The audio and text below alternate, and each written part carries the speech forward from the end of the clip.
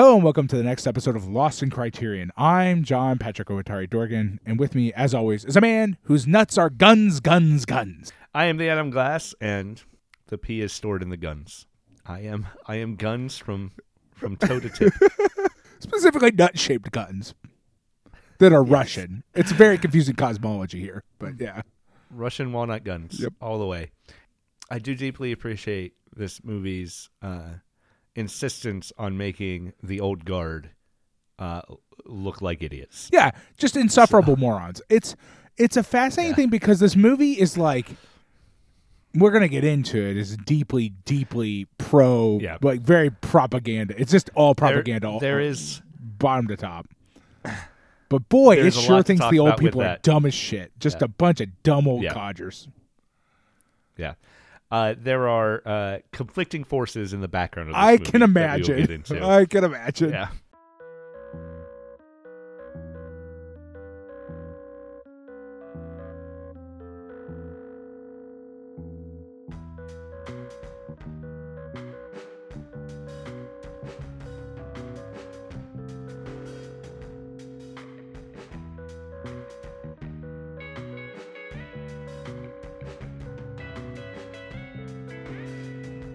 Pat, before we get into the movie this week, I do want to talk about our Patreon. It's patreon.com/lostincriterion. Over there for $1 a month, you can help keep us going and get access to bonus content. Whoa! Yeah. I was really excited. I was really into this. I'm glad you were really excited. We do a non-Criterion film over there every month. Our supporters get to vote on what we're going to watch, and we watch a good collection of movies over there. Some stuff that probably should be in the Criterion collection, some stuff that eventually will be if it hasn't already been added to the Criterion collection, and some stuff that probably no one should ever think about again. It's about 50-50. So, basically exactly what is in the Criterion collection already. Yeah, 100%. Yeah, really good movies, really bad movies. If we movies do I'm this glad I long watched. enough and we get a rights management arm to a company that doesn't exist, our company that doesn't exist, we could start our own collection straight up. Yeah.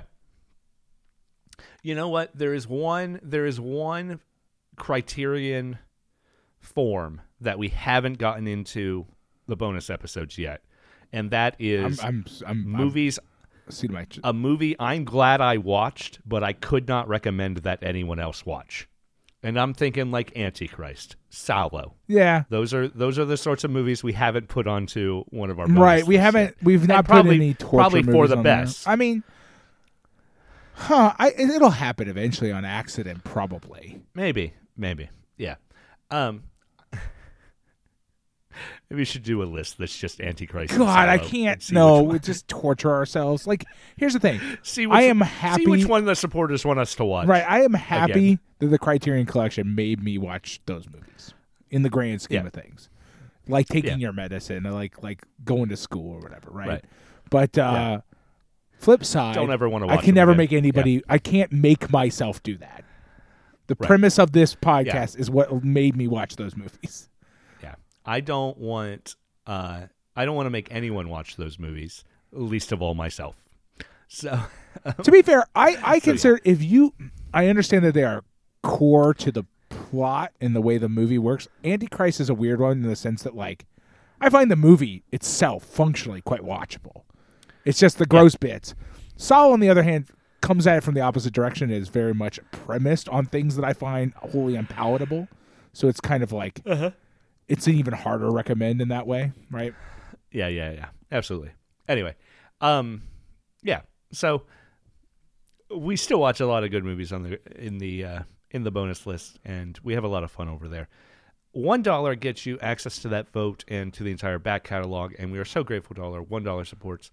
But we do have a couple tiers above that. At $5, we like to thank those folks on air. Thank you so much to our $5 supporters, Eric Coronado, Chris Otto, Andrew Jarrett, and Stephen Goldmeyer. A little above that, at $10 and above, our highest tier, we do something pretty dang special. Pat makes a piece of art based on one of the movies we've watched recently. I get that printed up on a postcard, write a little personalized thank you note, and mail that off each month.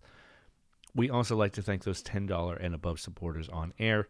Thank you so much to Nina Bojnak, Tracy McGrath, Adam Speakerman, Jason Westhaver, and Patrick Yako, our $10 and above supporters. Yes, thank you. if you want to check out those postcards without committing to that $10 mark, you can head over to redbubble.com. Search for Lost in Criterion there, and our account will pop up. You can see the past postcards, peruse them, check out Pat's art. You can also purchase them if you wanted, as greeting cards, as postcards, as stickers, as magnets, and a couple other things, depending on what the art felt like it worked for when I was setting each one up individually. Thank you to everybody who has purchased anything off that Redbubble account. Thank you to everybody who supported us on Patreon over the years. But most of all, thank you for listening. Thank you so much. Pat, this week we're talking about The Four Feathers from 1939.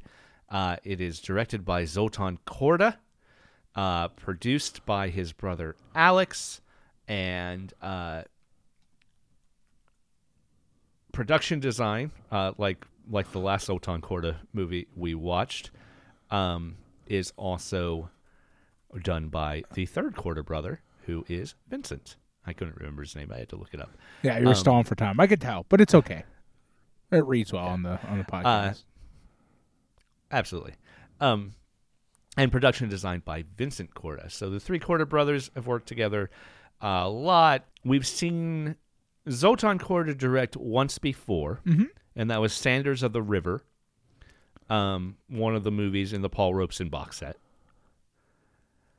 We've seen another movie that the Kordas produced. Okay. With The Thief of Baghdad from... don't remember that one. Sounds familiar, but... It was Spine 431. That one, most notable in that one, a thing we loved, starred Sabu. And there was a really great bit. That's the one with the flying horse. Oh, okay. Yeah, I kind of remember that. And the giant genie. Yeah, okay. A lot of really great effects in that movie. Yeah. So that was a Korda production. But The Four Feathers is directed by Zoltan, like Sanders of the River was, and produced by Alexander. And we'll get sort of right into it since it was in your introduction. Alexander, the three brothers were all born in Hungary, and they moved to the UK, and they were all pretty grateful to live in the UK. So David Korda, who is Zoltan's oldest son, has a bonus feature that gets into this in part. He talks a lot of things. It's a 25 minutes long interview with him, talking about his dad and his uncles. But he points out in that interview that Alexander Korda responded to moving to Britain by becoming sort of a British zealot. And had an impulse in a lot of his productions that was in praise of the British political economy. At a time where praising the British political economy was not the best thing one could do. Right. And we see that impulse here in the film in a lot of ways. However, balanced against that, our director, Zoltan Korda, who David presents as a socialist, as someone who is very interested in the plight of indigenous peoples, particularly in Africa and India, of colonized peoples, particularly in Africa and India.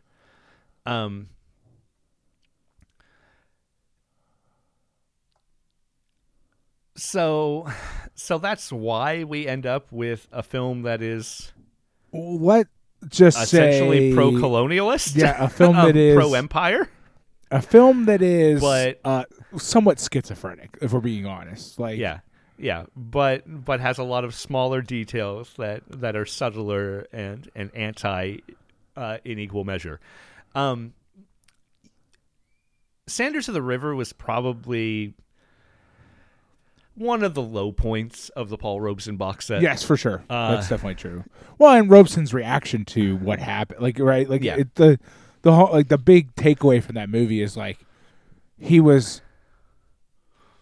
made a movie that was meant to be very liberatory and very like, right, and it was edited into just more sort of colonial propaganda, right? Right. Like, and to be fair to the Kordas, Zoltan made a movie with Paul Robeson that they were both happy with, right, that they were both on board with, right.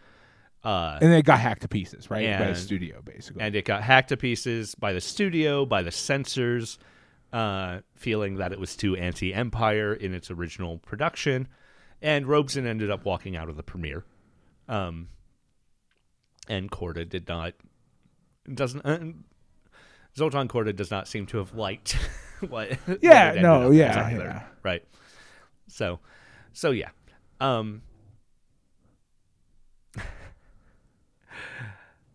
So yeah, Zoltan has this liberatory impulse. I will say he's probably not perfect at it in himself. No, but like that's David. Go ahead. Yeah, no one is. Yeah, and that's certainly harder to also, do the further back in time you go, right? Yeah. David Korda also mentions that his father had a view of gender roles that was essentially the point of a wife is to take care of the household and the kids. Right. And he would go out in the evenings to socialize and leave the family at home, which is unfortunately a classic European male socialist impulse. Perhaps just male leftist impulse. Yeah. Because there's a classic male impulse period. Yeah. Yeah. But it is something, as we have said on the podcast before, and plenty of people have said, who we're directly quoting at this point, I can't even think of, but if you want to start a revolution, do the dishes. Your at-home dismantling of social hierarchy is important as a basis for your liberatory practices in the world. But yeah, so Zoltan had those impulses, and Alexander, who is the money man, right, had the exact impulses opposite that were diametrically opposed. And that is why we get a film that is, as you said, pretty schizophrenic. I mean, it is at its core pro-colonial propaganda. Like, it's schizophrenic in the sort of the fringes, right, in the outer edges.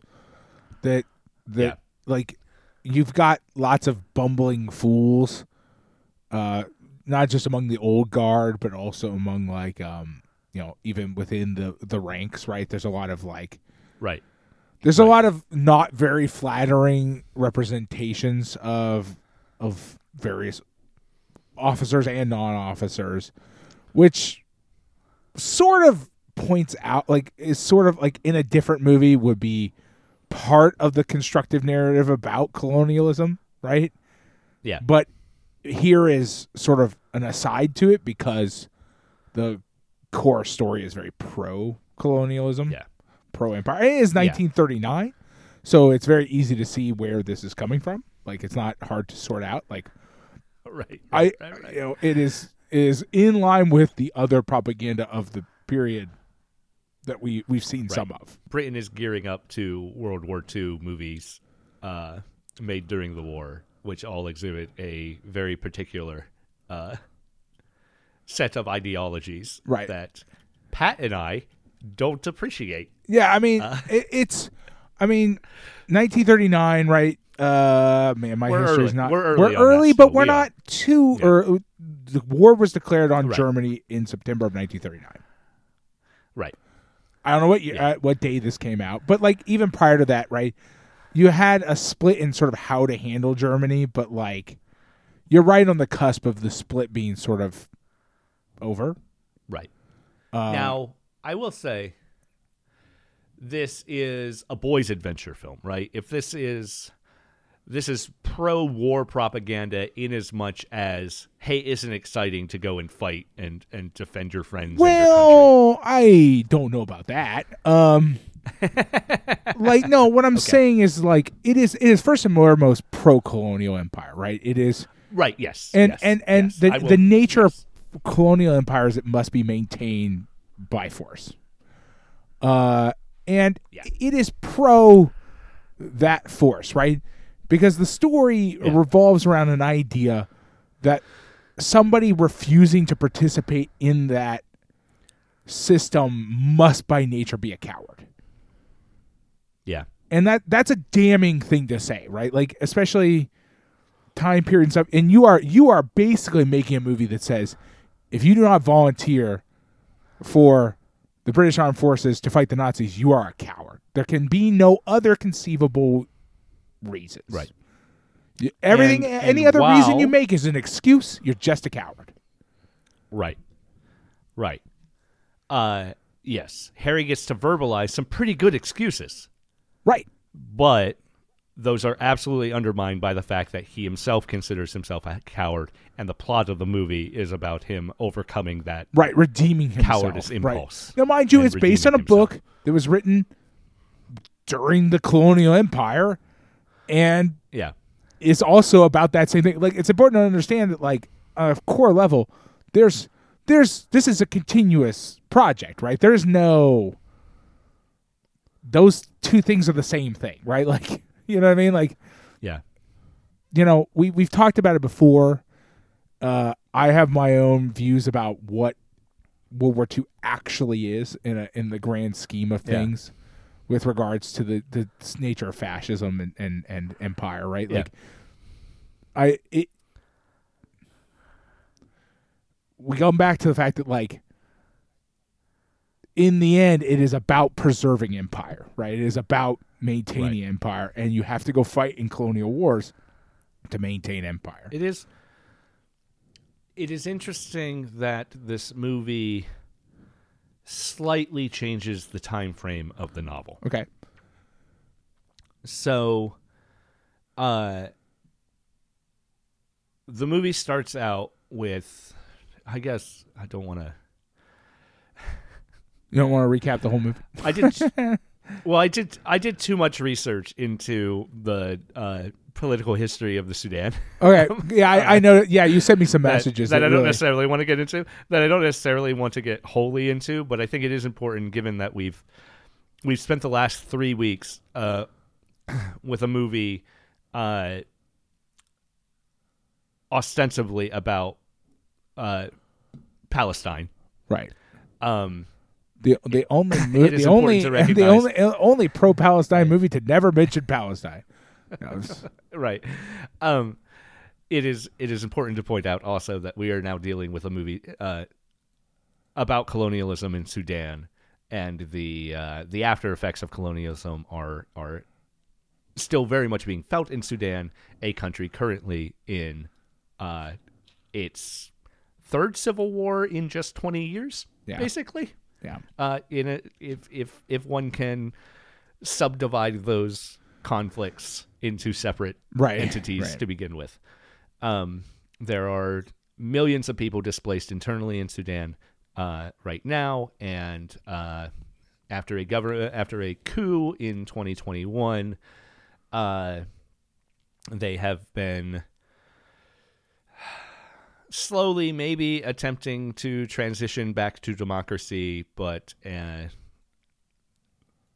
what the paramilitary force that had aligned with the government during Darfur 20 years ago is now back and is fighting the government. Right. Is the very cursory understanding of what Sudan is what is happening in Sudan right now. What is happening in Sudan in the movie is that the quick and dirty version is that in the early 19th century, Egypt was a province of the Ottoman Empire. The ruler of Egypt decided he should be more important than he was, declared himself the Khedive, tried to modernize, and over the course of a couple generations of that dynasty, attempted to modernize Egypt. But in their mind, modernizing Egypt was Europeanizing Egypt. Right. So by the time we get to the 1880s that we're talking about, we have Ismail Pasha, the then Khedive of Egypt, declaring, my country is no longer an African country, it is a European country. Ismail also gets into massive amounts of debt, in part by starting his own colonialist war in Ethiopia. His grandfather, the first Khedive, had conquered Sudan in the same sort of imperialist mode. And that's not to say that one needs to be a leader or a country needs to be emulating Europe in order to be imperialist, but we do see a pattern in the especially in the 1800s of countries that wish to establish themselves as peers with the European imperialist colonial nations, trying to do colonial imperialism. It's just a thing you see. So, like Japan goes through a very similar stage, right? Like that's how we eventually get to World War II. At least the Pacific realm of it is an attempt to emulate. You're sort of like left in this world where like, well, there's clearly a hierarchy of nations here. I'd rather be on the top of it than the bottom of it. Right.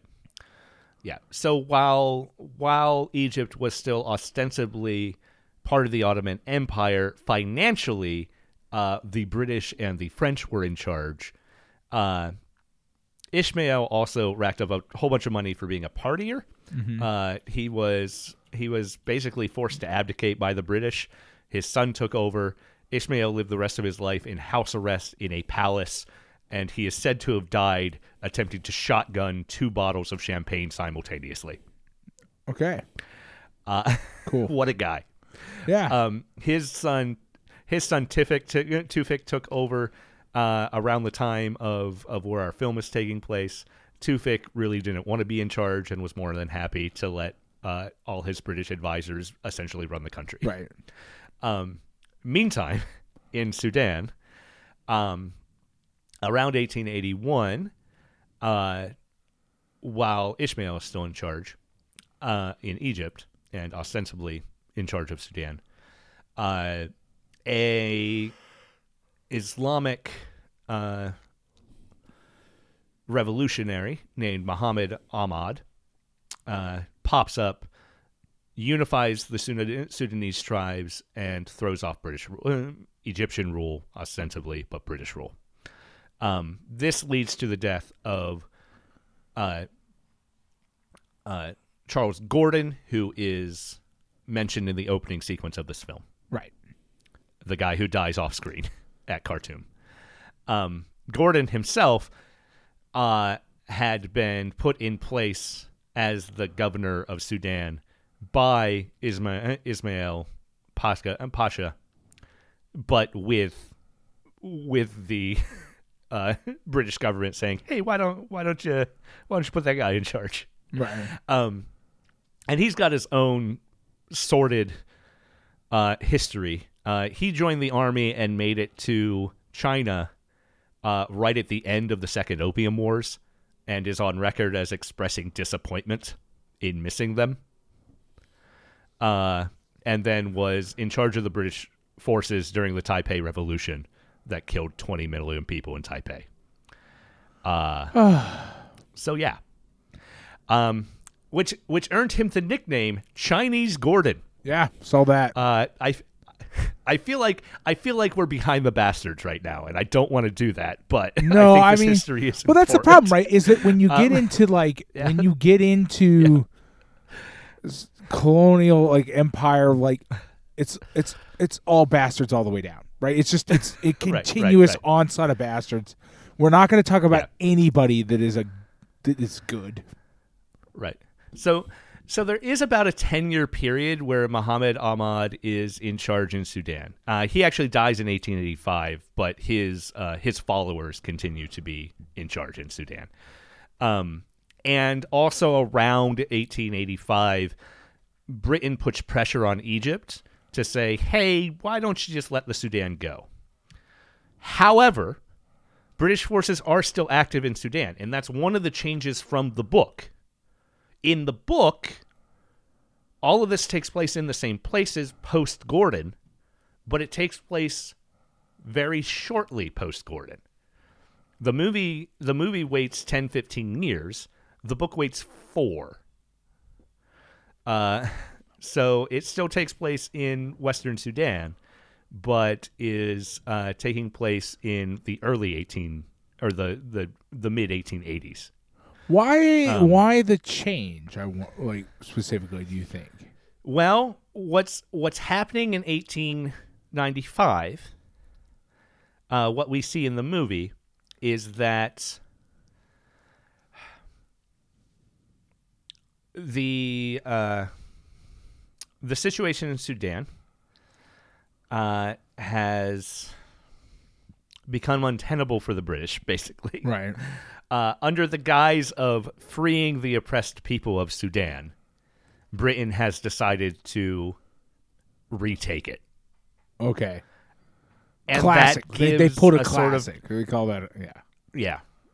That gives a sort of nobility to the fight that is not just. Gotcha. So it's in order British to Army enhance still the being in right, Sudan after they ostensibly said, right. we're done. Right. It enhances the propaganda value by making it a noble war rather than just pure bald-faced colonialism, which is what the war they did on behalf of Egypt, right? Right. Gotcha. Right. So, yeah. And as we see in the film, the British succeed in this campaign. Khartoum falls. They retake it and essentially establish what is ostensibly a joint British-Egyptian rule of Sudan.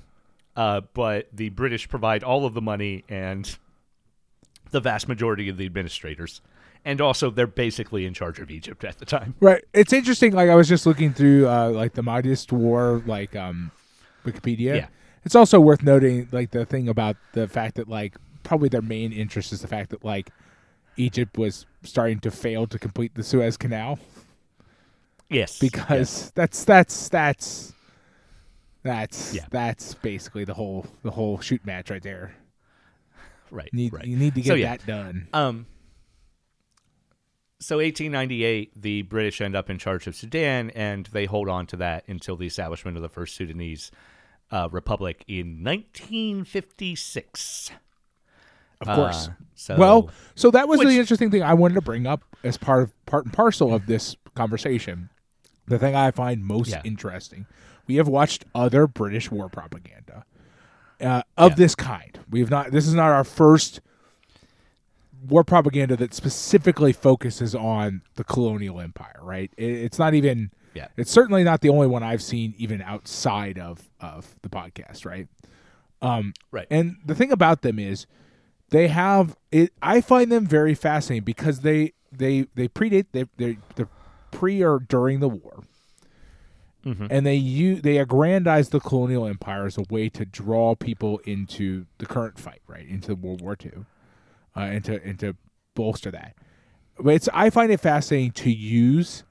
I find it fascinating because of the nature of hindsight, right? We have hindsight; they don't, right?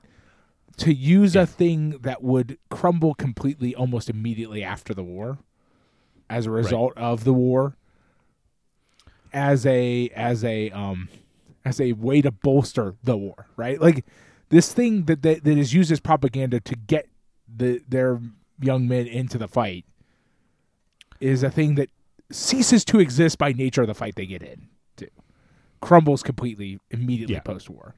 I just find that I don't know that I find that there's a deep sort of cosmic irony to that entire sort of thing, right? Now, of course, we could talk about neocolonialism, things like the fact that this is the pure sort of imperial colonial state collapses, post-war. It's you sold the war. World War II was sold in many ways using a thing that it causes to cease to exist. It's just interesting. Yeah.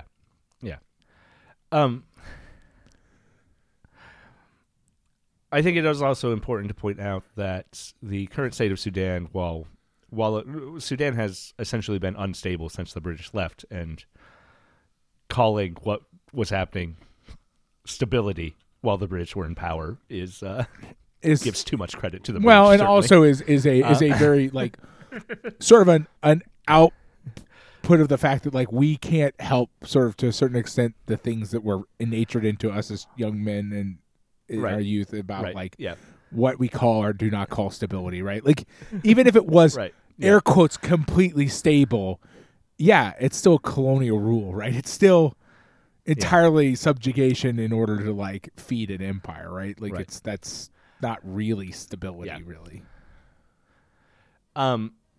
Certainly the more recent conflicts in Sudan have been religious or divided upon religious lines, Christian and Muslim. Certainly the fights we are talking about in this film are religious.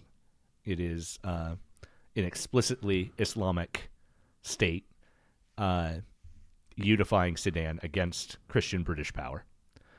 But it's also important that while Egypt's conquering of the Sudan led to an influx of British missionaries, Sudan has a millennia and a half, at the very least, history of Christianity. Right. So it's not like, and its history of Islam is, basically as old too. Right. So, it's, I think one of the things that neocolonialism is so good at is fomenting those sorts of fights too, in order to destabilize a region. Not to say that without colonialism, the Christians and the Muslims in the Sudan would be living in peaceful harmony. I don't know that that's not. Well, we also just don't true. know, right? Like that's the hypotheticals of history are irrelevant, right? Like we don't know because we can't know, right? Like who knows what and religious and colonial activity going so hand in hand with it's who the fuck knows? Yeah. So one thing I love about this movie, love in sort of air quotes there. I think this movie, we definitely get words from Harry that are critiques of the idea of the white man's burden as well, right? Very explicit, but also, again, balanced against the fact that all of Harry's opinions in Act 1 are basically presented as excuses for his cowardice by the time we get to Act 2. Right. Go ahead. Sorry, I'm just thinking. Zoltan Korda, at the very least, is pretty intent on showing that the people of Sudan were in a bad situation no matter who was in charge. The British have a noble racism against them. They aren't openly as brutal as the but that's its own propaganda, right? Like we are the civilized conquerors rather than these barbarians that are clearly monsters, right? I mean, like we end up with the Khalifa or whatever being like just a wild man, like manic, like cackling asshat, right? Like that's just what he is, right? That is where this real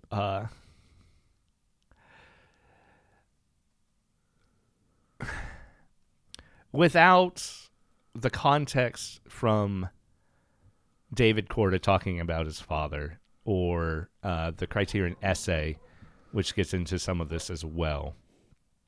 Without the context that Zoltan himself had that liberatory impulse, I think there's a pretty easy read of this movie that says the Khalifa is more evil Yeah, than no, I mean, the British. Here's what I'm gonna say: is like I think like all that context is.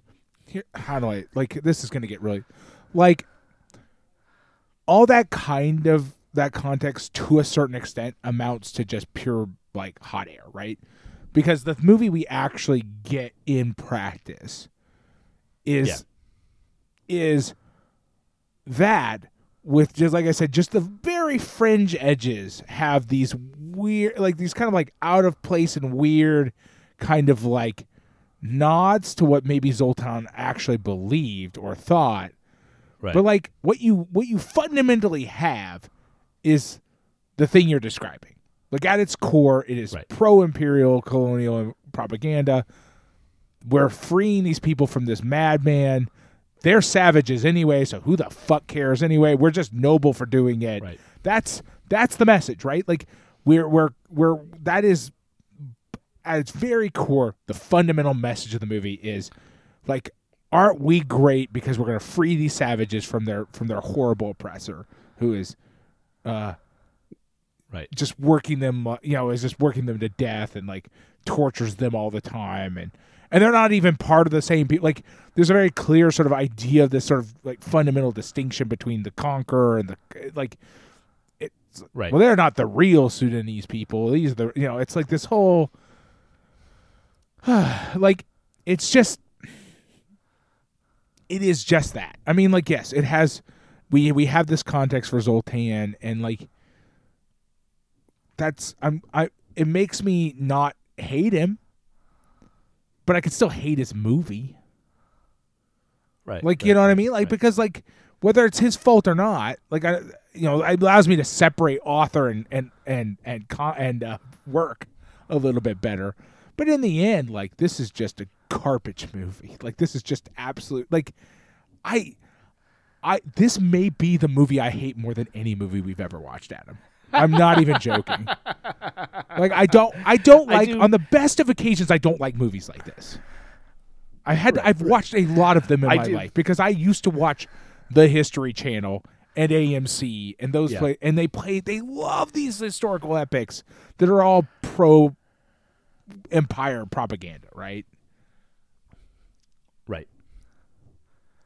I just hate them. I hate these movies. I do have a note on my initial viewing. I think I was only like halfway through that. This is a movie about characters I don't care about having conflicts I don't care about. Oh yeah, 100%.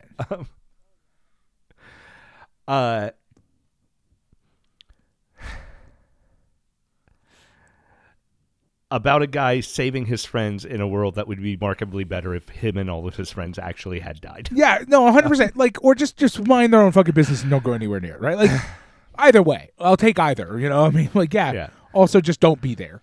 Like, right. The thing about it is that like, I did not know anything about this movie. Like, I did not read the Wikipedia page. I just watched it straight through. I convinced myself I was only going to watch an hour. When I sat down last night and then watched the rest this morning, like today, somehow I made it all the way through because all those long battle scenes take up such large chunks of time that you don't notice the 2 hours have happened because there's really not even that much dialogue in this fucking movie. Which I guess is in its favor in many ways. It is replaced with battle scenes, which are not in its favor, but nonetheless. They do pass not the wholly time. Replaced with battle scenes, but but they pass the time, right? Like there are pretty large. They're clearly going for some Lawrence of Arabia and various other British. This is epic sort of like this is battle decades, scenes, right? Decades before Lawrence. I am of aware Arabia, of that, but it's not years. It's not decades before some of the other films that are in this genre of large sweeping battle scenes, especially once you've got Technicolor and you can like fucking just make these really grandiose scenes. Full of red uniforms. Quick aside, though, one of the cinematographers on this film was the second unit director for Lawrence. Yeah, I mean, there is an influence, but it goes that way. And I know. So, I am well aware of when Lawrence of Arabia was filmed. Like my point I'm trying to make is this kind of British like war epic loves its battle scenes, and the goal is always how big can you make your battle scene? Like how many bodies can you get into it? it culminates with like, I forget what that movie is that gets like the entire fucking Russian army to be in the movie so that they can like have enough bodies. I forget. I think it was the Russian army. Yeah. I'm pretty sure, but I can't remember anymore. But basically, same idea, right? Like these sweeping epics where you have to have these huge battles with as many human bodies as you can put in them. Right. Because you want to tell people what battles really, really looks like, right? Yeah. And while part of the point of the middle battle in this film, where John is blind, part of the point of that is that his superiors saw his entire unit as completely expendable, and then they all died, except for our three friends. Right. They were completely murdered. We see all of their bodies strewn across the desert, with the bodies of the army that killed them as well. And it is senseless. They were sent to die. Nominally, they're sent to get chased and get away, right? They were sent to the slaughter, but like it is that sort of like, well, if you get lucky and you escape, isn't that amazing? That is part of the original plot of the book is that battle, not necessarily that battle particularly, but a battle akin to that battle, where a small force of British maintaining their square, their rectangle of soldiers shooting outward, which was thought to be impenetrable by the Arab soldiers, basically. The fall of the British square is part of the tragedy of the Four Feathers, the book.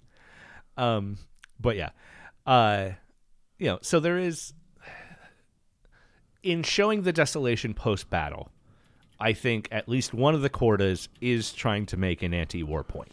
Yeah, I mean, however, go ahead. The fact that it's and showing again, you talked about the big sweeping scenes being battle, but they're not all battle. But I do think in this particular instance, with all the battles, with all the dead strewn, and just the vastness of the desert, or the army marching in its thin line through the vastness of the desert, there is an implication, and Michael Strago gets into this in his essay a little bit too, but there's an implication of just how much the British don't belong here. Right. In sort of a Black Narcissus sort of way. Right. Which was ultimately, this country is so foreign to us that we don't belong here. Right. Which was its own sort of racism too, right. we talked about. Yeah, and like I get the argument, and I agree with, like, especially knowing what we know about Zoltan, but I also think that might to a certain extent be a sort of retro, act on our part, because those things, yes, like, and we talked about this all the way back in, I think, episode 1 of the podcast. The problem is that, like, those things can be so easily read from either direction, and knowing the heart of the director is just not enough, right? Like, yes, that can look very foreign and like you don't belong here. Flip side is this shining beacon of light in the center of a wilderness. Those are opposite reads of the exact same image. And we get and like the desolation of war has the same thing, right? Like, this is a senseless tragedy can also be understood. Look at all these brave men who died here, right, to further the needs of the British Empire. Yeah. Yeah. And like, look how many savages they took with them is also a part of that.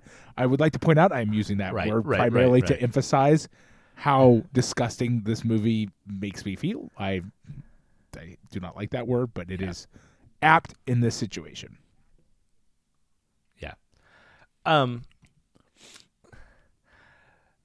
I'm pretty sure that the old man's story about the Battle of Balaclava is an addition for the movie. Maybe, yeah. Right. And it is meant to show him as a blowhard. I mean, and I think that's the closest the movie actually gets to critique. Yeah. Like real critique. But the problem is it's such an aside in the end of it. Yeah. And Harry's final line, it is the final line, right? He gets the last word on that. And his final critique of that guy's story is to say, subtextually at least, there is no bravery. There is no cowardice. You weren't a war hero. Your horse got spooked. Right. And it's good. It lends credence to the arguments, and anybody who's going to do critique of the real analysis of the movie might come away with the sort of solution it's of course somebody was anti-war in the whole thing. At the same time, right? It also comes it could also be read as I'm a real hero. You're just full of shit. I'm the real hero here, right? I don't know. I know it's not necessarily fair to be hyper contrarian with the movie in that way, but I think the point primarily being that this movie is fundamentally war propaganda, and it cannot really, in all earnest, be read in any other way. You can read little bits and pieces here and there as being against it, but they all work in concert with the war propaganda to highlight certain elements, right? Harry's never foolish. Once he goes to his transformation, right? He's never the fool. Other people are, but when you pair up a sort of hero with fools, it just ends up serving to highlight the hero rather than doing the main point, which is maybe Zoltan's original idea is to be well, look at all these blowhards who are full of shit. Their sergeant at arms is a dumbass. They're sent off to death by a commander who doesn't care. They're all dumbass. They're all idiots. Right. Even John is a dumbass too, right? John is the guy who thinks, he loses to the weather. Right. Absolutely. And this is all if that was all that was in the movie, if you took a sort of more detached perspective on this and there was no hero and it's just a bunch of fucking dumbasses in a place where they don't belong doing shit they shouldn't be doing.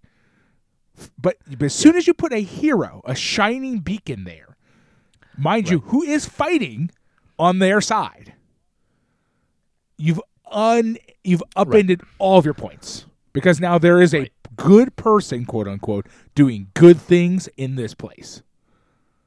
And his fight is fundamentally good because he's the hero. He's seemingly, once he has his turnaround, he's not a coward anymore. Bearing in mind that as we started, that's the primary argument that the movie makes about anybody who doesn't want to go to the war, is they're a coward. And everything else is an excuse. Yeah, but all the people who say that are shown to be idiots. So, except for one, who is our main character, right, and also the hero of the movie. He that. Also says, "I was a coward. I was just making excuses." Right. If he never did, and he went out of legitimate moral obligation, the movie, you could make this movie whole cloth, almost entirely the same, tweaking just slightly the way that he behaves, and you could actually get the movie Zoltan wanted, probably. Which is, what I mean is, he could go there with the exclusive goal of, I have to get my dumbass friends out of this place. Right. And if you just play it slightly different and, it's a begrudging moral, obligation to rescue his dumbass friends. And, to show them that they're dumb, you got a different movie. Yeah, but I think one thing this movie does, and that version of it would still do, is, it would do more so, is point out that sense of fraternal obligation, even from people who can accurately critique the empire, that fraternal obligation, that class obligation, would still be there, right? You would still have. I would say that movie would be better. It wouldn't be a good movie. Yeah. You would just have a movie that is fundamentally more interesting because our hero does not learn the lesson that is fundamentally pro empire, right? He is still absolutely engaged in sort of like class solidarity, the same sort of fraternal behaviors that lead you to fucking taking over countries. Like, for sure, all of it's there. All the sort of the hallmarks of empire are still there. You just have this person adamantly refuse to learn that lesson. Right. Like, it just changes it enough that the movie goes from being kind of unwatchable garbage to, like, and of course, I don't think the movie, like the actual technical aspects of the movie are unwatchable garbage. But, like, I'm always going to focus on the sort of social elements of the movie, and they are abysmal. Yeah. Like, I don't like a single person in this movie. Right. And, of course, with the prison escape and the taking of Khartoum from the inside, the various Arab and Sudanese prisoners require a white man to lead. Oh, yeah, I know. The white savior narrative once you get into the prison is intense.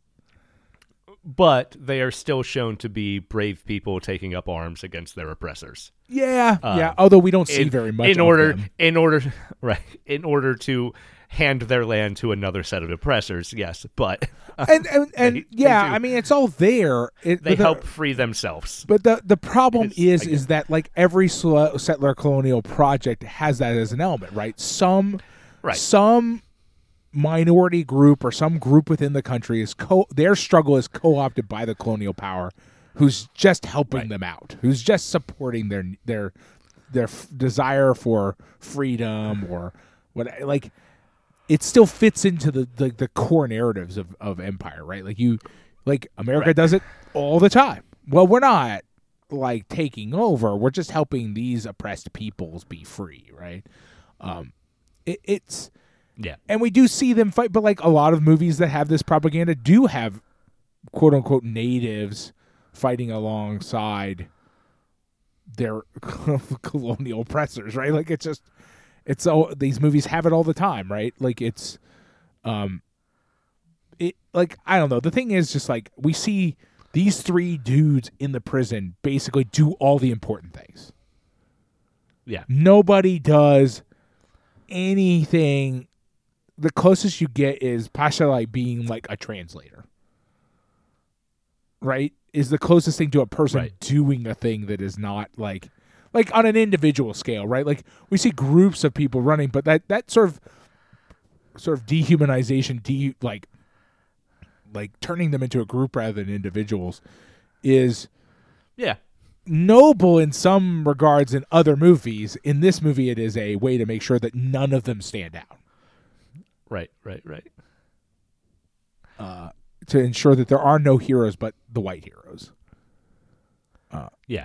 And again, I don't think necessarily Zoltan's doing this on purpose, but like when you combine the source material with what the kind of movie that they are looking to make here, you're just going to get that result, right? Like you're never going to be able to get a different result unless you go fucking hog wild with it. If you pull a fucking like, I'm trying to think of a movie like I guess maybe like Kubrick or something with Dr. Strangelove or something where you just go absolutely ape shit and like just ignore completely whatever like you're supposed to be doing. Yep. And then we wouldn't see that movie because that movie would have been destroyed almost instantly. Like the negatives would have been burned and we never would have seen that movie anyway. Yep. Or it would have been turned into this through editing anyway, which maybe it did. I don't know. Maybe Zoltan shot that movie and then they just edited it to death. I don't know.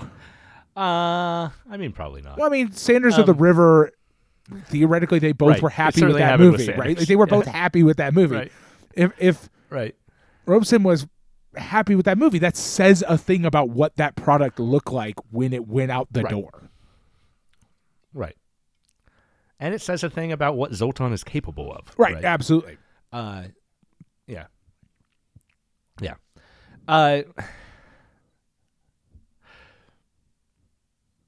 Switching gears a little bit, the Technicolor aspects, the stuff that reminds you of Lawrence of Arabia in this movie, and all the Technicolor as far as movies the way it's like shot, is it is beautiful, particularly the shots around the Nile, and we are filming on location in the Sudan. And obviously, we are also filming in Sudan while the British are still in charge of Sudan. Absolutely. But there is a moment where Harry has got John on the boat, and they're in the Nile, and it's sunrise, and it is one of the most beautiful just images of Technicolor that I can think of. Yeah, there's a lot of really good when they are playing with the light, when it's like sunrise or sunset, when they're not having to do day for night, which is kind of when the whole thing falls apart. Yeah. Like not in like a fully way, but like it doesn't look good during day for night because you're just fucking turning everything blue, and it's not flattering to the environment in that way. Right. Right. I was also surprised. I was surprised to learn in reading over Wikipedia after I watched the movie that the battle scene where the entire regiment dies, except for John and the other two getting captured, was meant to be a nighttime battle. Oh shit! Lit by the fires of the burning brush wall that they built. Yeah, not successful. No, yeah. Well, in general, I would say that like one of the least successful technically, from a technical perspective, is the day-night transition that the movie goes through. It like they fail to render day for night very well a lot of times, so you do end up with a lot of nighttime that doesn't look very nighttimey. Time becomes an issue in this movie. Keeping track of time in this movie is challenging in some ways. The movie does not. It uses title cards to do it from time to time. They help reestablish, but once you're away from the title card for a few minutes, you're starting to lose coherence on how much time has passed, where you are. Yeah, like what's particularly going on. when we're dealing with consecutive days, and it is not lit in a way that makes it clear that a night has passed. Right? Yeah, absolutely. Yeah. Like you could tell me that like Harry pulls off all this stuff in 2 days, or like the title cards are the only thing that tell me it's not 2 days, right? Like it's just there's just no, and like that is a technical failure of a movie that looks really good. It is a nice sort of Technicolor feast in that way. Beautiful, but classic like point a camera at a beautiful thing, and lo and behold, you've got beautiful you got beautiful film. But it is quite like I do find some of the shots quite arresting, like when they're hauling the boats up the river. The work like they linger on the people who are like pressed into service to do that for quite a long time. It's probably the most liberatory actual like footage in the film. It's just how like there's a man striking whips. There's a very sort of course that is part of the propaganda package, because that's not the British doing that. That is the Khalifa. That is the Khalifa. Yeah. So it is still part of the package, but it is still an arresting image, right? It lingers on that for a very long time. And is visually quite engaging, right? It is ruined by the presence of our main character in many ways. He is a sore thumb in many ways. He sticks out. His brown face is bad even by brown face standpoint for standards. And he is so, I don't know, annoyingly conspicuous in it. At least he is pretending to be Arab and not Sudanese, I guess, is the one redeeming factor. Right, yes, yeah. The only slightly better, like the slightly better thing. Yeah. It's just like, but like those arresting images, because they need to constantly remind you where he is on the line, are often ruined, right? Right. But yes, very, very beautiful. Like watching the ships as they go up and down the river is it's very beautiful. It's very visually arresting. And the shots of the desert where we get the subtle coloration of the sand is one, a little pushback. I generally agree. Every time you've ever said, point the camera at a beautiful thing, it's beautiful. But there's an aspect to the technical ability of shooting that sand so that it doesn't just show up as white. Right. Yeah. I mean, that, I am always, there's an element of facetiousness in that, because as a person who owns a camera and sucks at using it, I do understand that I can point a camera at beautiful things and get shit shots. I understand that. I'm just, it's sort of like it's almost a sort of jealousy in it as well. But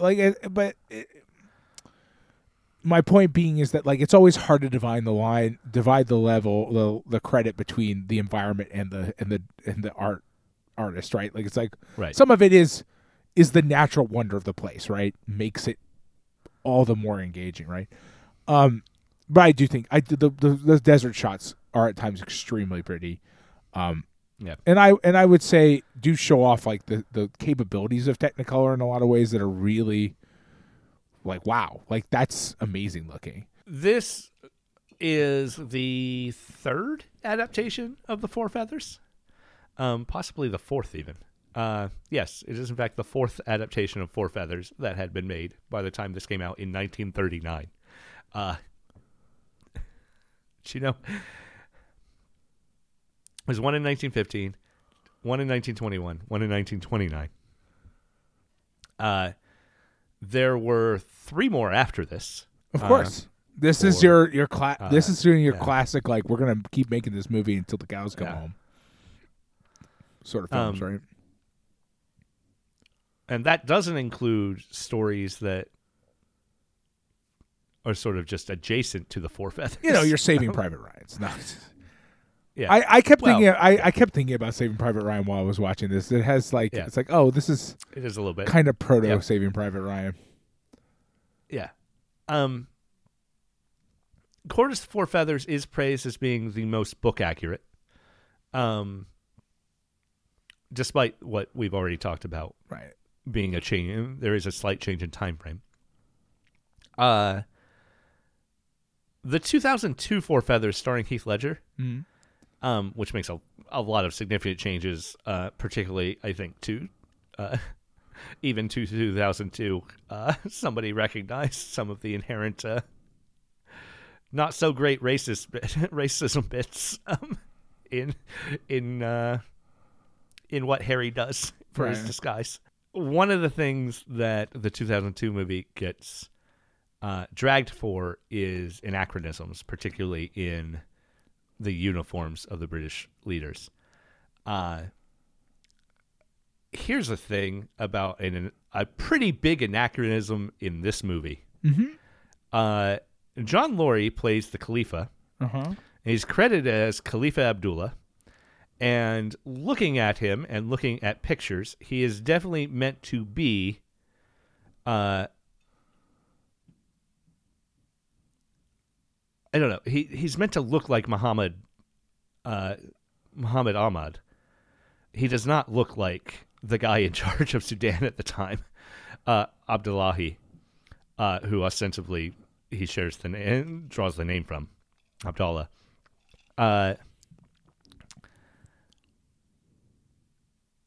He looks like he's made to look like Muhammad Ahmad, who died 10 years before this movie takes place. Right. So, like, you know, I suppose there is the aspect of Ahmad had a sort of, I suppose, stereotypical swarminess to him, whereas his replacement sort of has a kinder face. I think, just looking at the pictures of them. So maybe that was the choice, just to make him more stereotypically evil Arab. Right. Yeah. A bad guy's got to look like a bad guy, right? Is the notion, right? Right. Just, I don't know. That feels like a pretty big anachronism to have the wrong person in charge. Yeah. But he's named Abdullah, so ostensibly he is meant to be Abdullahi, despite the fact that as a character he does not look like, his costuming does not make him look like Abdullahi. But yeah. But it being praised as the most accurate to the book, despite the fact that, I mean, any I think it's safe to say, I've never read The Four Feathers, but given its popularity in British culture and the fact that it was written in 1902, I think it is probably safe to say that the book version of The Four Feathers does not have any of the subtle critique of empire or liberatory impulses. No, I'm sure it this doesn't. Movie has. Yeah, I mean, it is. It is probably. I dare say it is probably way worse. Yeah. Yeah. I do think Harry is a silly character in that he is presented as this dandied coward, even from childhood. His father was afraid of this. He loves poetry. He's reading. Who is he reading? Percy Shelley, of all people. Yeah, okay, that's it. Yeah, I was like, is what his dad says. His dad says, like, extra dismissive of it being a Shelley poem that he's reading. And somehow, I wonder what the kid's doing with himself, because he doesn't like the army stuff, but by the time he's an adult, he speaks no language but English and doesn't even think to maybe put on an accent to talk to his blind friend when he's the only one around. Yeah, he doesn't even pull a. Like he doesn't even pull a. What's his name in Batman? Right, like he doesn't. He doesn't just lower your voice. Yeah. Hey, Peter, it's me. Or it's just like nothing, just nothing at all. Just. But also, like, he continues to do. Like, I am deeply. Like, fucking annoyed. Like, one of the things that gets to me is like, okay, so background on the thing, like, he's meant to be part of this tribe that rebelled against Khalifa and was like had their tongues removed, right? Branded and had their tongues removed. At no point does that imply that they also become, air quotes, dumb. But he's playing deaf and. Okay, I do not like saying these phrases, but it is very much what he is doing as an acting thing. Yes, is deaf and dumb, quote unquote, right? Like, right. There's no need for that. Like, that's not necessary. It's just like the whole point is that the tongue is removed. The person can't talk because their tongue was removed. They didn't also get kicked in the head by a mule. Right. Like, that's not a fundamental part, but it's core to his costume, because I think somehow the audience needs it. It's very, and like, he continues to put on that act even when he's dealing with his blind friend. It's very like, what are you doing here? Like it's like, oh well, this is comedic effect. The audience is going to think this is hilarious, so we're just going to have him do this kind of all the time. Yeah, or something like that. I don't know. It really, like, I don't understand. There is, I feel like that amicable head tilt is a common Arab stereotype in a lot of British films. Is it? I didn't know that. Yeah, okay. I don't. But he's I don't know that. He's very clearly playing dumb, right? Though, like in a very literal sense, he's acting like he's stupid, right? Right. Yeah. Oh, definitely. Okay. Like, I'm not going crazy here, right? Like, he's acting and like he is like that he doesn't understand anything. Not like from, like, I don't know. It's just very.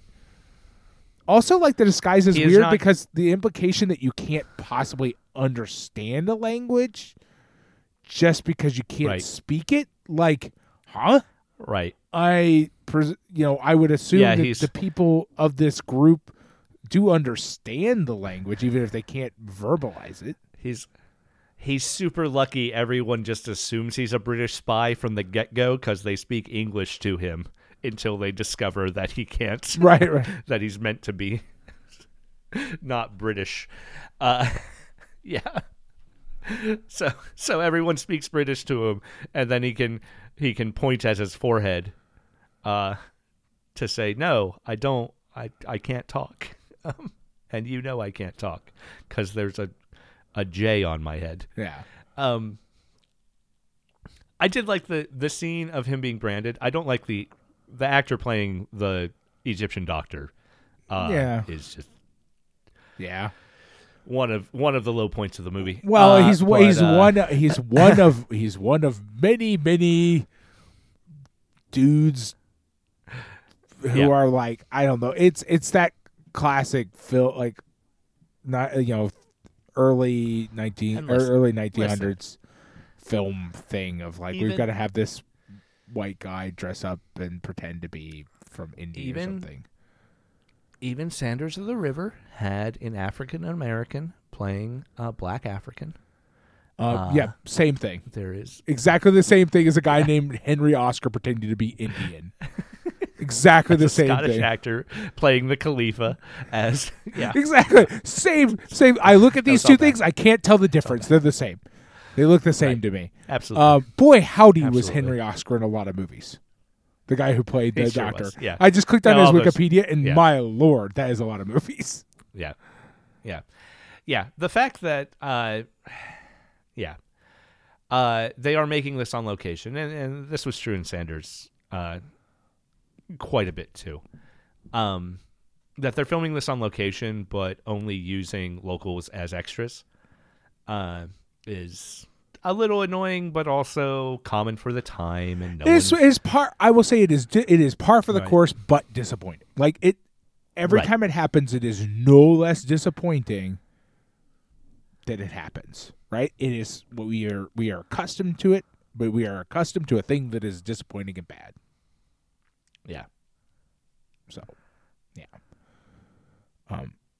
It's just that we've gotten used to it, but like it doesn't change the fact that like there's no reason. I mean, there's a very clear reason for it, but I mean, there's no justice in it. It is what we have grown used to. Yeah. Like, classic sort of situation, like you want to have these big battles, you want to have these big revolt scenes, you're going to have to hire a lot of extras. So there are going to be a lot of locals in your movie, but none of them are going to say a fucking word. Right. And if they do, you're going to translate it as native speaking or something to that effect, or like... Yeah. You're gonna get a subtitle that just says, and I'm watching with the original theater version, of course, did not even say that, but like even the version I'm watching just has native war cries and shit like that. Like it's just okay. Right. I mean, this person's clearly saying something, but Right. Yeah. And my version of justice from now on is we go and hunt down all of their descendants and we give them royalties on this fucking movie because they fucking talked in this goddamn movie. Probably should be. Yeah. That is a speaking role in this fucking film. God damn it! Nobody knows. No one will. It's not acknowledged, but it is. Just spend the rest of my life until I die trolling British and American like film for like that, and just spending way too much time researching, trying to like get everybody royalty checks. Just like that's what I'm just gonna spend the rest of my life doing. Damn it.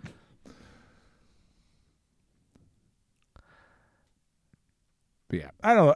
I find it interesting that do you think Criterion did this on? I know they didn't, but do you think they did it on purpose? That this and our previous box set feature Sudan as like the Sudan is like a core component of, and Khartoum specifically as a core component of the story.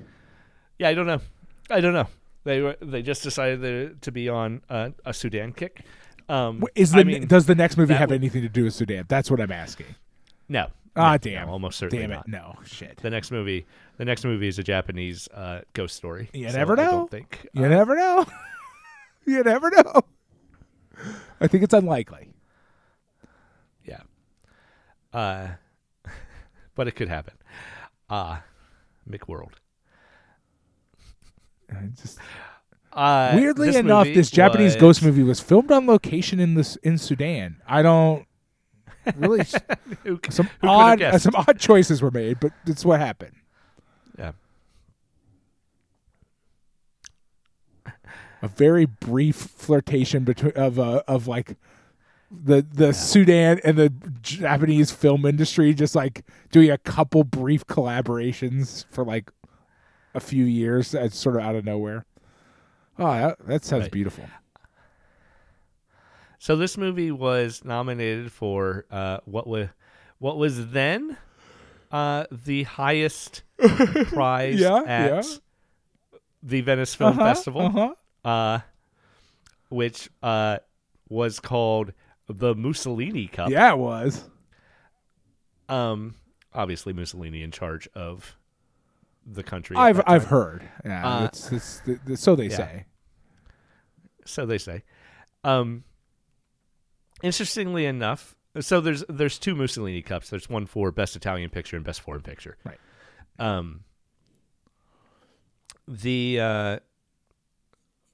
It didn't win. I don't know what year it was nominated for, whether it was 39 or 40, because I don't have that list in front of me. But unsurprisingly, it's great. But interesting the that Mussolini this would get Cup. nominated. Yeah. In 1939, there is no award given. But from 1938 to 1942, which was the last year, the award was called the Mussolini Can't Cup, imagine why. Yeah. Yeah. From 38 to 42, only German films won. Yeah. I can't imagine how that happened. Foreign film Mussolini Cup. Yeah, which obviously makes sense. But do you think this movie was nominated because someone on the nomination board saw something in this movie that they connected with? Yeah, it's pro imperial colonialism. It is pro imperialism. Like, bear in mind that like one of the main the driving forces behind Italy in the war is is maintaining and expanding a colonial empire. It doesn't work out great for them, but nonetheless. My other question would be: is it possible that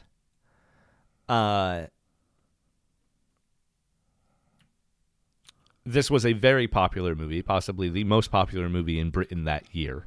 Mm-hmm.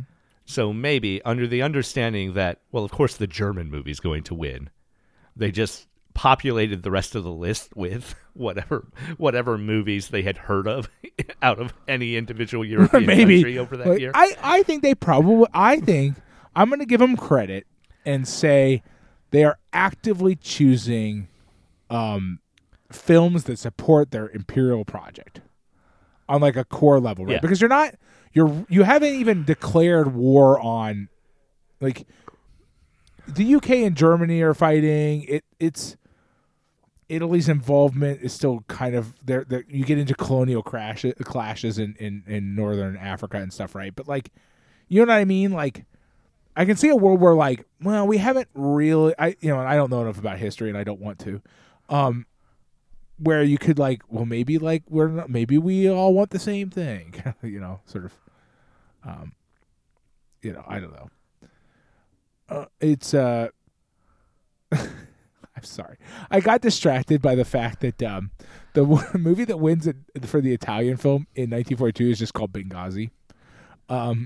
Yes. And I can't. Yes. And as a modern American, my brain, I have really specific associations with the term and the actual. The film portrays the Allied atrocities in Benghazi Italiana, which is just Italian Benghazi. I don't know. My brain, I can't let go of the fact that the film that won in 1942 before it was disbanded as a prize is called Benghazi. I'm sorry, I can't stop thinking about it. That John Krasinski movie, 13 Hours, is actually a remake. It's really? Not about it's about Allied atrocities in against Allied atrocities against the Italian occupying forces in Libya. Yeah. Yeah, of course. The British and the Italians, I think, formally declare war on one another in 1940. Yeah. So, Well, I mean, I could So see that could be another reason that Right. that this movie maybe gets nominated before the war's declared. That's what I'm and saying. then- Is basically and then- like this up until you come into direct like conflict, right? So 1941, like Yeah. for example, that Benghazi film is about the occupation of Libya, Benghazi by British forces, despite the fact that Libya belongs to Italy. That's in heavy air quotes. And Italian inhabitants of Benghazi worked to resist the British and discover their military plans. You could see that once those two empires come into conflict in Africa, right, they're going to have to declare war on each other, right? But like up until then, well, we're just co-owners of various parts of Africa, basically, right? Like, right. We have the same imperial project in mind. Yeah. And Zoltan Korda had won an award at the Venice Film Festival in 1937. Well, there you go. So, he would have been on their radar too. He won a Best Director award for Elephant Boy, which is it's a pretty interesting movie. I will never watch it, and I never want to watch it. Okay, good. So it stars Cebu, and it's actually his film debut in 1937. But I mentioned to you this last week. Elephant Boy is a joint directorial between Zoltan Korda and Robert J. Flaherty, who shot documentary footage of India for it. Yeah.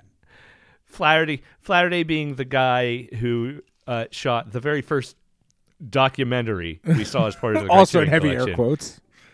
Nanook of the North. Yes. Yeah. So they won an award together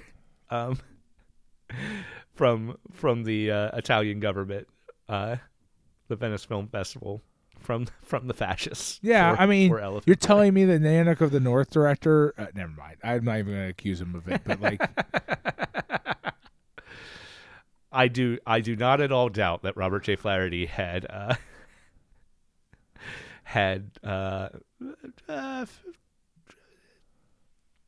less than savory. yeah, less than yes, political yeah, for sure.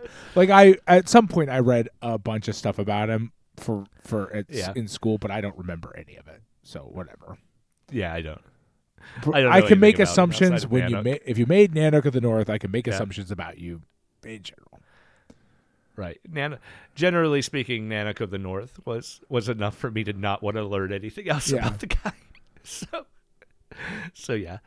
But yeah. The Four Feathers is, like I said, it's a beautiful film. It really captures its location well. Not just the emptiness of the desert, but the beauty of the Nile, of the Sudanese Nile, and yeah. I will say it's editing in of stock footage of animals, even if shot for the film, never really works. No, I mean, there are ones that are better than others, right? Because you can tell they're using extremely long-range lenses to get those shots. Right. They work fairly well when that's the only thing on screen, but they do a superimposition thing where they put bodies in front of the stock footage, and that's when it really falls apart. The stock footage, otherwise, I'm like, I can accept it. I can just, I can deal with it. But when they do like, well, this is the footage we shot with the good lens on the good camera for this film, and then here's the footage we shot of the vultures or whatever from like fucking across the plains with our telephone, or we bought it in a stock footage house that doesn't match. That weird juxtaposition is uncomfortable. It does not look good. When they do the rear projection to try and make it look like the vultures are eating the bodies of the fallen, it does not work. No.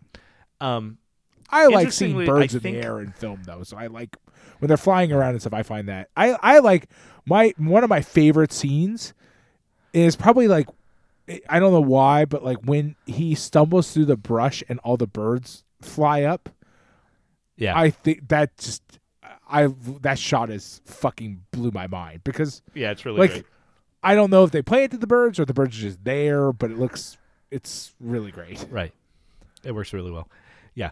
The other stock footage, the hippos, I think might only exist as a nod and misdirection to the real Four Feathers heads in the audience. Okay. Apparently, one of the earlier versions of the film, the climax was Harry escaping across the river, and the Arabs chasing him were attacked by hippo. Okay. And killed because hippo are like one of the most dangerous mammals on Earth. Yeah. Incredibly territorial animals who will kill you without thinking about it. Which I find to be the scariest thing. Any animal that can kill me without thinking about it, not out of malice, just could. Well, but maybe out of malice because they're also quite territorial, right? Well, yes. Get the fuck out of my town. It is out of malice. Asshole. With the hippopotamus, it is out of malice. That is true. But yeah, I mean, they are also big enough that they could conceivably also kill you without malice, which is just like I accidentally killed you. Yeah. But I find what I find most terrifying about them is the fact that, like, unlike sharks, they also fucking hate boats. And we're trying to fuck up boats. I find that amazing and also terrifying. It's like, because you're kind of used to, like, we all understand that Jaws and stuff like that is a false narrative about sharks. They will not just like try to capsize and kill the boat and the people on it. But the fact that there is a mammal wandering around is like, fuck you in your boat, I'm going to kill you and it, is fascinating and also scary. Yeah. Absolutely. Yeah. So we get a little shot of them in the river. And for a moment, I thought the movie was going to do it. I thought the movie was going to have the and I was thinking, how is this movie going to recover either of these characters if Harry and John are in a reed boat, attacked presumably, by hippos? Yeah, some sort of Moses reference at that too, no doubt. But this boat made of reeds and attacked by hippos. But no, they did not attack. Instead, it exists as sort of a Night of the Hunter flavor as they travel down the river at night, and the hippos happen to be there. Oh, right. Yeah. I forgot. Yes, there are river scenes at night. Again, our night for day fails us pretty miserably. Right. Times. Yes, because it is right after the hippos that we get the spectacular sunrise. Yeah. Yeah. And again, it is an incredibly spectacular sunrise. Yeah, very beautiful. Like visually a treat, but like.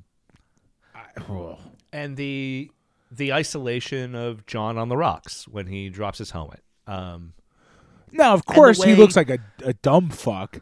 So it's this isolation on the rocks while we're also watching a Three Stooges skit. Like it's right. Kind of a. I think John's the guy who plays John. What's his name? I don't know. I think Harry. His Wait, acting what? Really? Generally. Never. No, sorry, I misread. Sorry, I read John Clements as Ralph, Harry, and like it warped my brain. No, like my brain could not. Yes. Yeah. My brain no longer could process what's going on. John is played by Ralph Richardson, and I think generally speaking, Ralph Richardson tries in the latter half of the movie, particularly when they're back in Britain, to give a nuanced and sympathetic portrayal. Yeah, of a person freshly blinded. To do that. Yeah, I don't know that he succeeds, but I think he is trying. Let's say this: I will go out on a limb and say there's no good acting in this movie. Yeah, but yeah, particularly Ralph in the desert is bad. But I will still say the way it's shot. Sorry, I feel like. Yeah, go ahead. Sorry. No, absolutely. It's meant to convey a sort of sense of like desperation, isolation. It just because it's so good, and I think it succeeds, except that he's goofy. Yeah, exactly. There's a better acted version of that scene that like fully pulls it off. Now, mind you, later on we get him again Three Stooging his way out of the tent, and I don't know if like Yes. It's like I don't think they're trying to like do it as a joke per se. Like they just don't know how to like convey helplessness and like and like suddenly like losing the ability to like they just can't pull it off. They don't know what to do, basically. But he is also meant to be silly in this situation because his pride won't let him admit that he's blind. Absolutely. Right. That's definitely true. And there's this kind of like there's a discussion of pride and letting it and like having it stand in your way and stuff throughout the film. Yeah. It's just it can't make up its mind entirely because much of what Harry does is pride. It's based on pride. It's like it can't be branded a coward, and it's like it's wants to admonish and also like laud the same thing. There's the good pride of wanting to be a real man after you've been branded a coward, and there's the bad pride of pretending like you've always been a real man. I guess. Right. I guess so. Where we're going. I have to admire the most sort of insightful thing about the movie makes about him is him out there shouting the orders for the men that he can't see. And I was like, yeah, well, that's basically just military tactics right there. That's just exactly how that works. There's no fundamental difference to how this would have gone with or without him, frankly. Yeah. Blind and delusional yelling at dead men. Yeah, I think that's probably a commentary. But wait. Unfortunately, you drown your commentary in things that are not commentary. You kind of like gets lost, right? Like, I agree. There are scenes all over the movie like that. It's just they're completely overwhelmed, right? And they're decontextualized, basically. Any one of them is an interesting idea around which a better movie could make a lot of commentary. And this movie's just not meant to. It can't do it. It's not got the... Nothing's there for it, right? Like, so you're like, it's totally. It's just, oh well, like kind of a shame in many ways, right? Like I'm not. You could like it's beautiful, so you're like, and like I'm sure that you described this. We're pretty sure it's a very popular movie. I can see why. Like, it's a visually exciting. The story is not in any way. Offensive to your senses if it's 1939 and you're an active supporter of the if you're an active supporter of the British Empire and it's 1939, this is like everything's good and great here. This is beautiful. It's perfect. I also appreciate that Jack is shown to change. Right, Jack recognizes once he realizes that Harry is the one who rescued him, that Harry is alive. He immediately puts into motion a plan to step back and let Harry have his wife back. But also, as he's learning to read Braille, we get him in that penultimate scene, reading Shakespeare, and not one of the history plays, not one of the plays that might play into a might also be commentary on and do we deserve yeah he's reading The Tempest, right? So it's an interesting choice because that is an addition to the movie too, right? That is a Zoltan thing, I think, probably. Wanting, the particular lines, the clouds methought would open and show riches ready to drop upon me, that when I waked, I cried to dream again. It's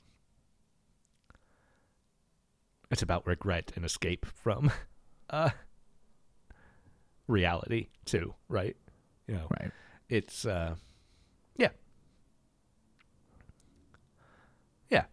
don't know. It's an interesting choice nonetheless, right? Right. So, like we've consistently said, there are interesting choices here that hint at something bubbling below the surface that the main line of the film can't do. One, Alexander Korda wouldn't let it do. Two, the British censor class would not have. Yeah, I mean, there's a bunch of reasons, right? It's like you got to be you know it. And like source material is not really well suited to it, right? Like again, like we talked about, unless you go full fucking like Doctor Strange love on it or something, you're gonna have to fuck it up so hard that like it's gonna be it's never gonna see the light of day. Like it is because like I was thinking about the fact that like we have this we get a lot of like really fascinating lines that are delivered in ways that are meant obviously by Zoltan to be like commentary. I was thinking about like which one is it? Who's the old annoying man? Which general is it? I lose track of the old man who like comments about John's blindness and is like, well, he knew the risks. Like, you don't have to marry him. Yeah. He knew the risks when he signed up. Like, it's all part of the game, and like you go out there and you get blinded. It's like part of how it works. Like that's Ethne and Peter's dad, right? Yeah, it's so callous and gross. Right. Yeah. It's the same guy who's telling the Russia story. Right. Yeah, I knew it was the same. I just lose a lot of those kind of like those characters just sort of blended into being just sort of like one. Right. Sort of mass of that character, particularly in the opening scene. All of the old men are meant to look the same. Yeah, it was for sure. Yeah, exactly. And so, and then you're later on like, well, we've established these characters. I'm like, you have, right? Like this is one of 3 possible old men, right? Like, Well, the good news is one of them's dead and one of them's kind, so you can't. Well, the kind. Well, and also notably, the one who is kind is the only one who looks different. Who has a like the other 2 could be fucking twins. Yeah, that is actually another thing. The opening sequence we didn't talk about yet.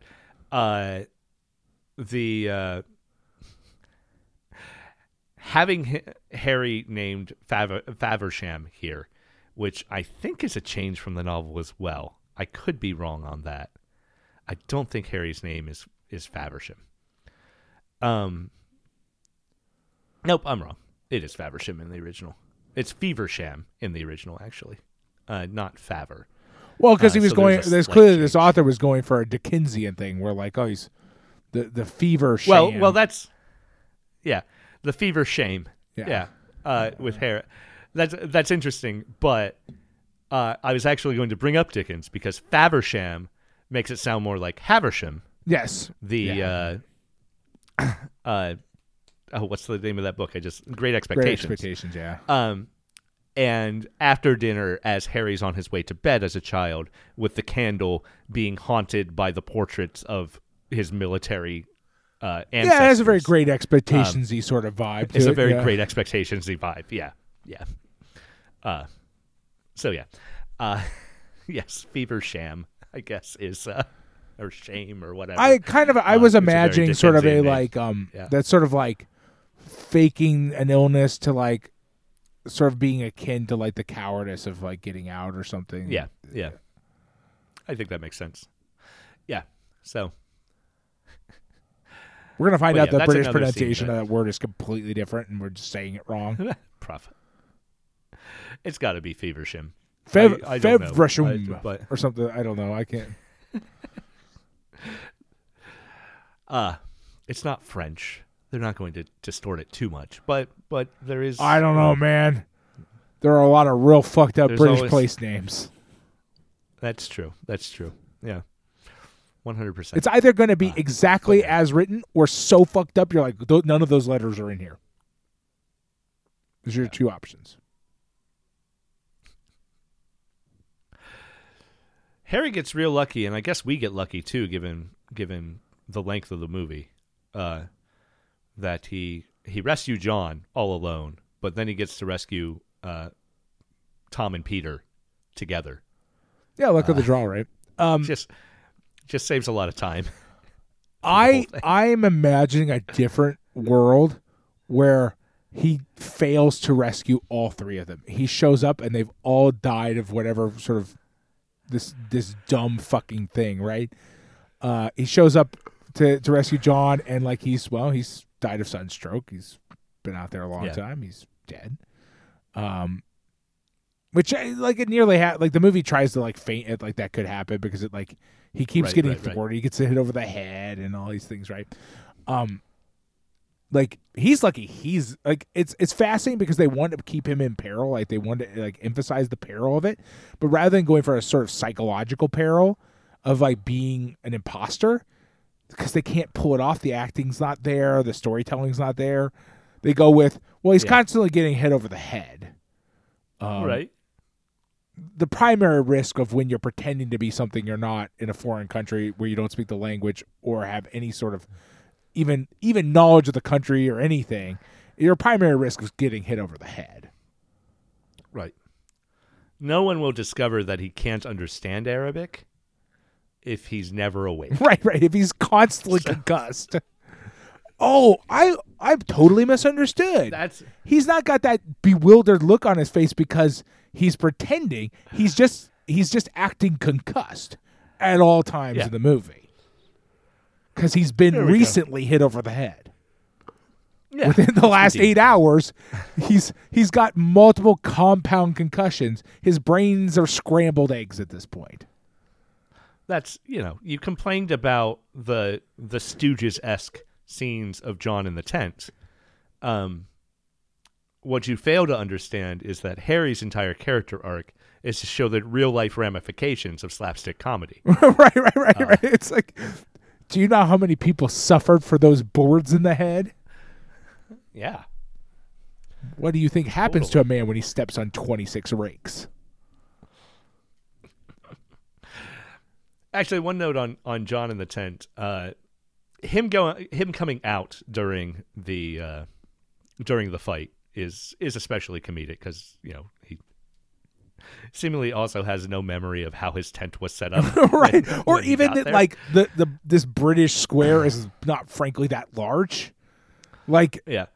But it was on his way into the tent where he casually walks into the lantern hanging. Yes, yeah. The thing that gives off heat. Right, that you should like. I could see it like you plow into things, right? Like I walk through my bedroom at night quite often, and like despite my best efforts, things that should have been clear that I've like you're moving. Right. Human walking is basically controlled falling. You're not nearly as agile as you think you are. It's quite easily to barrel into things that you even physically know are there, like even can see.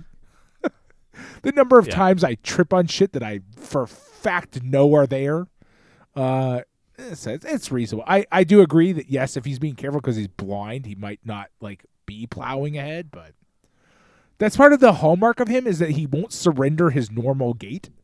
He just keeps plowing into shit. It's like I feel like you would be extremely cautious, but part of wanting to, I guess, hide his like frailty is that he refuses to walk like a person who can't see.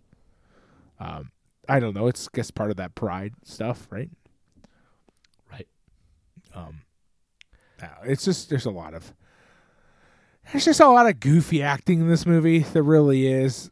There's a lot of goofy acting in the rescue scenes. The acting in this movie is just like, again, we talked about the technical skill of the actual like cinematography and stuff. Again, very beautiful.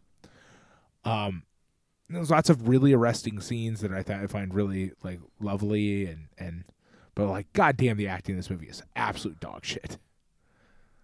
Nobody is convincingly who they are at all. I mean, it has the affect almost of stage acting in many ways, right? It feels it feels performance-y. Like nobody is trying to be the character they are. They might as well be performing Shakespeare on a stage. There's no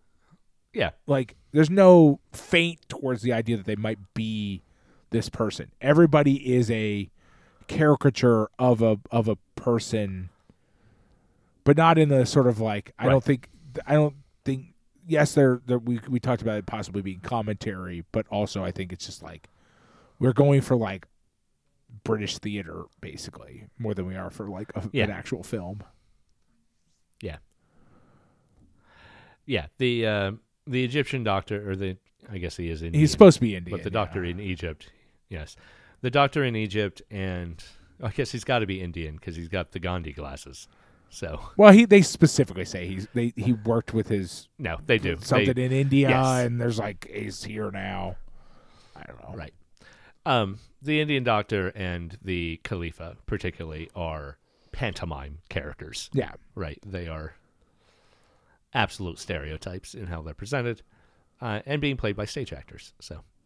Yeah, I mean, and it's of course, it's worth noting that like in 1939, you're still dealing with a lot of stage actors who have gotten into movies because it's business, right? You can, work's work, right? But so like that you see that in a lot of British film for quite a long time is really like ham-fisted acting, right? Like it's pretty common. But like in an epic, it feels stranger, more uncomfortable because you are making an epic. You know what I mean? Like right. in other films that are not in this specific genre, that hamminess reads better. But because I like movies where there are a lot of movies I love that have that hamminess as a specific feature that is wonderful. But none of them are historical epics. And I think in many ways it ruins the historical epicness of the movie. In some ways, right? The acting plays into the fact that like it's hard to take the events of the film seriously because everybody's one step removed from vaudeville. Like right. Like the whole scene in the prison was just like should have been gritty and like dark and like kind of like, oh man, like we've got to get out of here, and it comes off more like a road movie. Like I feel like I'm watching it's like it's that's the boys' adventure aspect. Absolutely. It just sort of comes, but when you combine that with Technicolor and large sweeping shots at times, the two just do not talk to each other. You've got it's like no road movie that I've ever seen where it's like, well, we're gonna have this wacky adventure where a lot of people are gonna die, mind you. This wacky adventure where just the death toll is massive. Now, mind you, a lot of road movies do have implied death tolls, but they're very rarely put on screen. This is like this road movie with this wacky adventure combined with huge sweeping vistas of beautifully shot Sudanese countryside combined with whoop, whoop, whoop, whoop, whoop, and like fucking just like what's happening here? Well, these two parts of this movie do not talk to each other. They have nothing in common. Right. Yeah. What I'm saying is I'm disappointed with the British public, and I think the only reason they like it because it was war propaganda.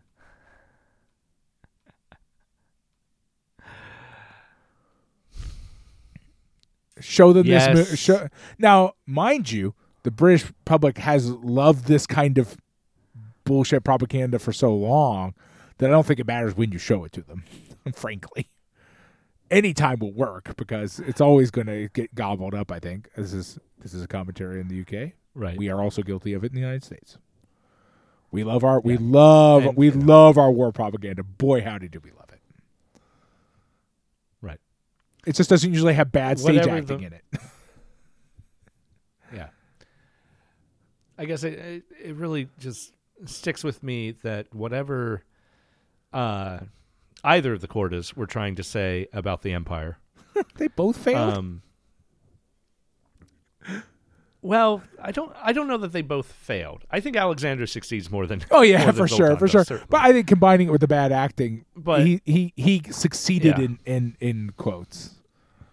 Yeah, I guess what it really comes down to me, and I said this earlier. Harry's devotion to his friends is plays out. The impulse is good, but the action's actually necessary that he has to take in order to stay true to his friends and have that fraternity are imperialistic actions. Right. And all of his critique of the empire falls flat because he still needs to be the brave soldier who goes and kills a bunch of African Arabs. Yeah, fraternity requires the murder of your colonial subjects. This is... Yeah. What are you going to do? So, yeah. And, I appreciate everything I have been told about Zoltan Korda, about Zoltan Korda's respect for the oppressed peoples of Africa and India. I appreciate what I know about Sanders of the River. Right. Not the film we ended up with, but what it started off as, Yeah. I would like to have seen his version of this movie where he is solely in charge. Yeah, it would be I interesting. think it could have been really interesting. Yeah. I'm afraid that if he were solely in charge here, we would still end up with it would be a white savior story. I think we would. I think that, but it would be a very different conversation. It would be talking probably more about its failings to accomplish what it ultimately his sort of high-minded ideals and goals, rather than what we have here, which is mostly just talking about military propaganda. Frankly. Anyway, to pull this to a close and come back around, the situation currently in Sudan is terrible. And thousands have died and millions are displaced. And Western powers continue to be very happy to exploit that entire situation. Well, and created, and the reality of the matter is that we talked about classical imperial colonialism, it's not dead or gone, right? It's just a new form that one of the holdups on the democratization process and coming back from the coup is that one of the parties at the negotiation table is a group led by the U.S., the U.K., the United Arab Emirates, and Saudi Arabia, in which the U.S. and the U.K. want to keep undue Russian influence out of Sudan. So it continues. It all continues. Everything's dumb, and at least it's also terrible. Wait, no, that's bad too. Yeah, you didn't make it better. Yeah. This week we've been talking about The Four Feathers, directed by Zoltan Korda, produced by his brother Alexander, from 1939. Beautiful Technicolor film that is schizophrenic in its politics, but in interesting ways sometimes. Yeah. I mean, I don't ever want to watch it again, but yeah. No, absolutely not. Next week we will be talking about Kuroneko, The Black Cat, 1968 Japanese film directed by Kaneto Shindo. I think this is our second Shindo film. It sounds right. I have been waiting for this one for a very long time. Yeah.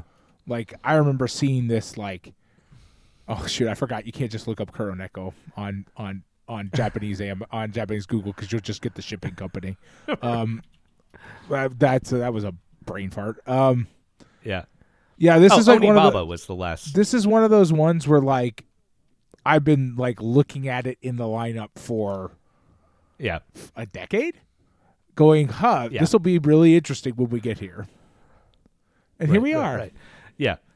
Yeah, our last Shindo film was Onibaba, and that was 10 years ago almost. No, it was closer to 8, but yes. Well, yeah, but I mean, Kuroneko is one of those ones that has a really captivating Criterion image, on the cover, and grabbed my attention nearly the moment I saw it. And it's oh, absolutely, I'm excited to get here. And here we are. Yeah. Hopefully, it lives up to the Still 10 excited. years of hype that I've given it on accident. I'm sure it will. Yeah. We're gonna be. I love samurai ghost stories. I don't like horror movies, but I love samurai based ghost stories. They're always exciting. We really liked Tony Baba. Yes, so yes, we did. I can't imagine we won't like this. Look forward to seeing it. Thank you so much for listening to Lost in Criterion. I'm as always the Adam Glass. With me as always John Patrick Oitari Durgan, and we'll see you next time. Bye. Bye.